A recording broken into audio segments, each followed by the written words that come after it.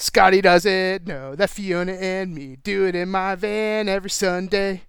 Hello, and welcome to the next exciting episode of Matt and Todd Go to the Movies, Quarantine Edition, the podcast where Matt and Todd watch a Netflix Top 100 movie on a Netflix Top 100 list, and then we bring our thoughts to you, the listeners, and we rate it, and everyone hopefully has a great time. My name is Todd Domer. And I'm Matt Malloy, and yes, we are back with another quarantine edition of Matt and Todd Go to the Movies, although that could be changing soon. Uh-oh. Very soon. Uh-oh. Yes, theaters are open, and I'm going to out you, Todd. Todd has been to a movie theater Yes. and reports that all masks are on, and we may be good for some viewing of movies in the theater very soon. Yeah, I will not say what I saw, just to keep everyone guessing. But there were a couple reasons why things felt pretty safe to me. One, I felt every employee, person who worked there, and most people who I saw in the theater were wearing their masks correctly, and everything was good. Signs were labeled everywhere on what you should be doing, what you shouldn't be doing. I didn't get like a sneak peek at them cleaning the theater, because I would like to see that, but, I don't think you're ever going to get that. But for now, I guess because everyone's in this thought of kinda, or at least maybe in the Columbia area, people are scared to go back to the movie. I mean, it was a Saturday night, and it was a 8:30 showing, and there was only 5 people in the theater. So even if the 5 people were not wearing their masks, I was sitting so far away from them that it wouldn't care to me. It wouldn't matter to me. But there are signs everywhere saying if they catch you without a mask, they will ask you to leave. So, Ooh, take that, yeah. mask flouters. Yeah, it was tricky drinking my drink and wearing my mask, but you got to adapt and learn. That's what makes us human, right? It's true. You should get one of those masks with the straw hole in it. Be all set. Doesn't that kind of defeat the purpose of a mask? Well, yes, but it has a flap that can come down. I like where your head's at. Almost like a complete reverse onesie with the old butt flap, but instead it's around your mouth. Somewhat similar to that. Oh dear. Yes. Nice. Reverse onesie. Well, so yeah, we may be providing some first run movie podcast goodness that we saw in a theater that's not the drive-in. Mm-hmm. So be on the lookout, keep listening. But today we're going to talk about a very special movie. All movies really are very special to us. I didn't know if it was like really special to you for some reason, so you were trying to highlight it. No, it's not. Okay. But so we're going to talk about Scott Pilgrim versus the World. This movie came out in 2010. Correct. Got a bunch of folks in it who you know and love or know and hate. Either way, the star is Michael Cera, or is it Michael Cera? I think it's Michael Cera. I have no opinion in this matter. Okay. It's also got no horse in that race for me. Anna Kendrick is in it. The main love interest is Mary Elizabeth Winstead, whose name I enjoy saying. Jason Schwartzman is in it as kind of the big bad guy. And Aubrey Plaza. Aubrey Plaza is in it. Parks and Rec fame. So is Kieran Culkin, who I've never seen in anything else, but is notable as Macaulay Culkin's brother. He plays Jerk. Well, that kind of brings up to the question I was going to ask you was, because I think I've seen Kieran in a good amount of stuff, And I know Okay. he's on a successful show on Showtime right now, and he was also doing stuff when he was a kid as well. At what point do you think ever that people can say confidently that Kieran Culkin has passed Macaulay Culkin? Is there a possibility that he can? Because I feel like career wise, he was acting when he was a kid too, and he is still pretty successful right now. So I think in career length, he's got Macaulay beat, but I don't think he's done anything that's like Home Alone level or any of those like movies. I think if we're talking like pure famousness, I don't know that it's possible Yeah, unless that's he fair. landed something that was like, I don't know.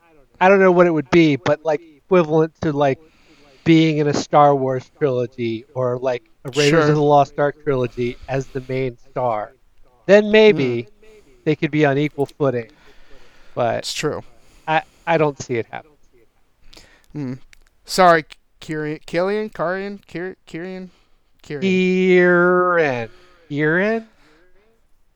I don't know. I don't know. Sorry, Well, Kieran. sorry. We I don't hope know how he's. to say your name. I hope he's listening, but I hope he just skipped over that part so he's not sad.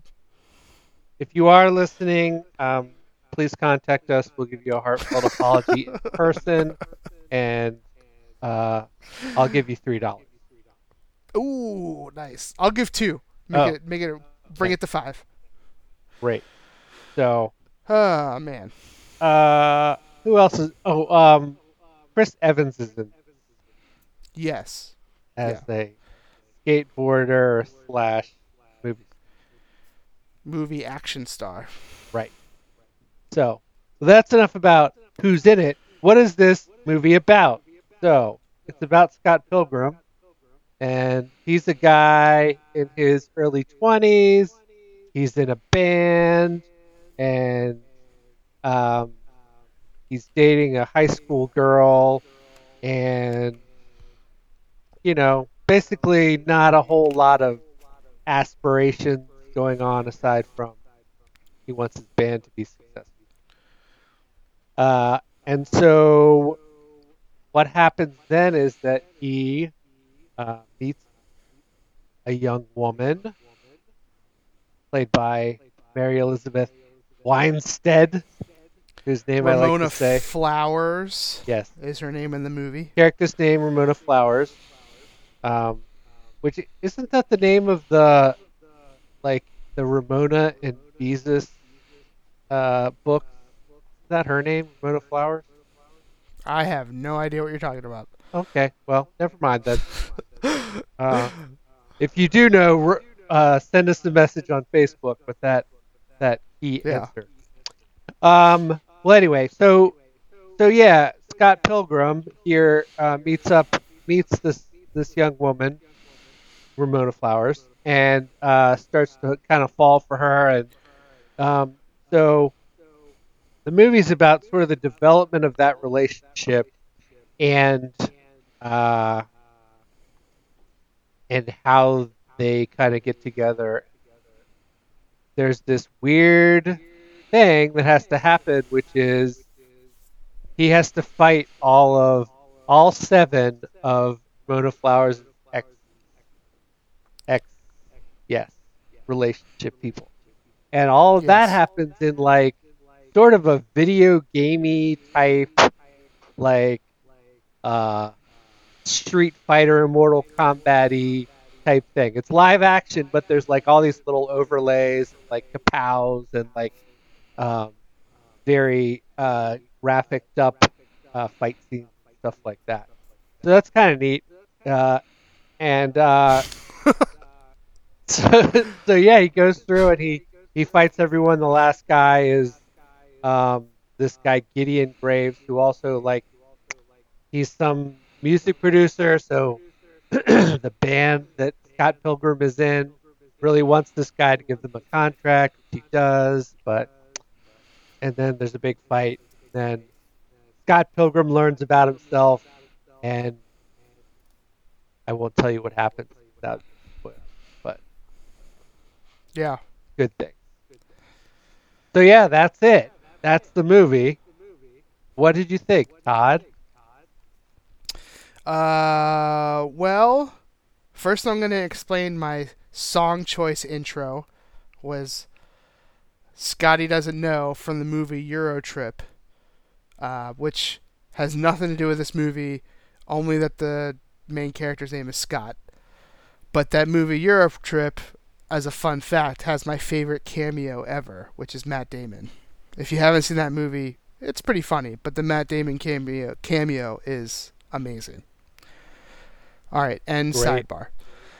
So I really like this movie. I liked it when it first came out, and I think it still holds up. I mean, it's about to be 10 years old, which is crazy to me. But and it's surprising that I like this movie so much because it has some major things against it in my mind of me not being a Michael Cera fan or a Jason Schwartzman fan. I typically don't like much that they're in, and I think they don't ever really go beyond just what they are. Like, people call it acting, but I just don't think they do that. It's just kind of there. I don't know. I'm weird like that. But I'm not I really avidly dislike those two people specifically. But in this movie, this movie's so weird to talk about because in general, it's a very weird movie. But I think it's kind of one of the almost the perfect movie for our age, Matt. Like people who remember 8-bit games and Street Fighter stuff and all that kind of stuff. It's like I think age-wise, we're just in a nice sweet spot to get most references in this movie and stuff like that. And also, it's originally from a manga, and I never read it, so I don't know if it follows closely or not to the manga, but that is where the source material is. I'll do I have some friends. a quick translation here. For those who may not know, a manga is a Japanese cartoon book, like a comic. Yes. I don't A really Japanese know. graphic novel. Graphic If novel, you will. yes, great. Yes. Good. I was not going to clear that up, so I'm glad you did. I was just going to assume everyone knew what I was talking about. Many do. So, yeah, I mean, I think it's the fact that this movie's so weird that makes it so special to me. It's directed by Edgar Wright, who did Shaun of the Dead, Hot Fuzz, a whole bunch like those kind of movies. The Cornello trilogy is what they're called. Shaun of the Dead, Hot Fuzz, and World's End. With Simon Pegg and stuff like that. So I like most of his movies. This falls into that group of movies that I like. It's just, even though I crap on Michael Cera and Jason Schwartzman, everyone has their part in this movie. And it's the fact that every part is good and weird all at the same time. I think that makes this movie work. Like if no character is played straight faced, and if it was, it would seem so out of place in this movie because everyone has a quirk, everyone has something going on, and just when you think you figure out the movie, something else comes in. There are times where people have super strength, they could fight, and then other times they're just regular people. It's just so out there it works. Like, I don't really know how else to put it. It's so out there it works. There's and a lot of people were in this movie before they really made it big. Like Anna Kendrick's in this movie before she skyrocketed. Alison Brie's in this movie before she skyrocketed, and now she's Captain Marvel. There's another person who's in this movie that I can't remember. Oh well. Who was Alison Brie? Alison Brie is Scott's ex-girlfriend who's in the band. Right. Envy. Yes, Envy. And Brandon Routh, Superman, is in this movie as the bassist of that band.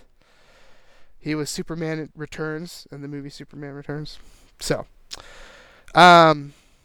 yeah, it's hard. I can't go into true specifics of what I like about this movie because it would be too much, and it would be giving everything away. Like, and I don't want to give anything away because I think what makes this movie so good is you can never imagine what's coming next in this movie, and that's, I think, something really good about it. So I'll just say it's got really great performances. It's weird. If you're not into weird movies, then don't watch this one. If you're into this kind of stuff and you like video games and all that kind of stuff, this is right up your alley, so go for it. So that's where I'm going to end it. The last little input I'll throw in is that this is if you strip the weirdness away, this is a normal coming of age tale movie. But it's done so of like learning about yourself and like growing and stuff like that, like any other hundreds of movies out there like its kind. But the fact that it's so weird is what sets it apart from all the others. And Todd. Matt? And Todd. Matt, coming on strong.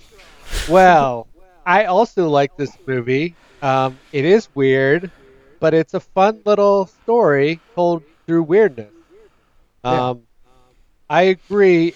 It's almost like they said, here's a normal plot line, except for to get from A to B, we're going to take a weird twist and turn and do something that isn't really possible in reality or whatever, and just make it fun. And it is fun. It's a good, fun movie. So some interesting facts for you about this movie that I was able to look up, Todd. One of them Nice. is that Kim Pine, who plays the drummer for Sex Yes. Bomb, Sex bombs. she blinks once in this movie. Only once. Is that like a thing that was done on purpose? Like just because? Or I'm not sure. Someone knew about it enough to Oh, man. write it on the internet, but yes. Apart from that, she breaks her gaze 3 times. She lowers her eyes twice and has her eyes closed when announcing Sex Bomb for the last time. But that's it. Interesting. So if you watch this I like movie, it. look out, watch Kim Pine, watch the drummer of the band, and see if she blinks. See if you can catch her one blink in the entire movie. That's amazing. Yeah, pretty interesting. So what did I think about this movie? Like I said, I liked it a lot, and I think that you're right. There's it has a lot of characters in it, and everyone there is playing their part and doing their part and making this sort of a warm, fuzzy feeling of a movie.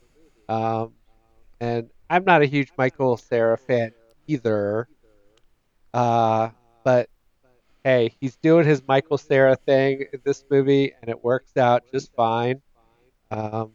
So overall, enjoyable. If you haven't seen it, you know, you have to be ready for a little weirdness, but not really a ton. It's not super weird. It's more like campy, I would say. Sure. Yeah.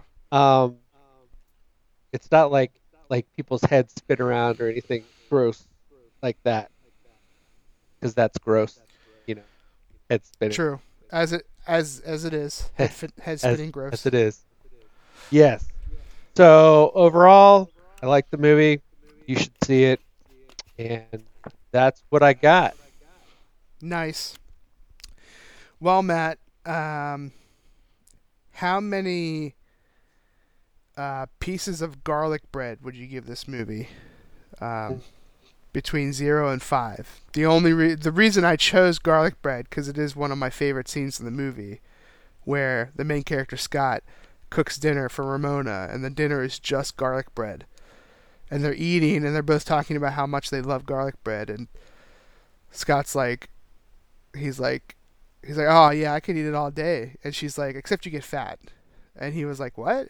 She was like, bread makes you fat. And he flips out. And he's like, bread makes you fat? And like just for some reason, that scene is so hilarious to me. But anyway, that was probably more information than everyone needed. But yeah, garlic bread's where we're at. Garlic bread. Love it. Yes. It's a good scene. So on a scale of 0 to 5 garlic bread pieces, I'm going to give this a nice 3.8 pieces of garlic bread. So kind of high. I think there's a sort of a cap on where you can go with a movie like this. It's never going to be like in the high, super high rating, but Sure. definitely a fun movie, and I recommend you watch it. So 3.8 garlic breads. Nice. Yeah, I think I'm pretty similar. I told myself a 3.9, so that's what I'm going to stick with. Even though how nice it would have been if we had matched up again. Yeah. It always feels good when we do, but Well, we can't force it though. It's got to be no, I special every time. gotta stick with my journalistic integrity here. Great. So, yeah, I'm at 3.9. Okay. Well, that's going to wrap up this episode of Matt and Todd Go to the Movies, where we reviewed Scott Pilgrim versus the World, and Mm, we gave it an average rating of 3.85 pieces of garlic bread out of 5. Um, and yeah, that's what we got. Keep on listening. We'll keep making these podcasts. Thank you for listening. da da da da Ta-da! da da da.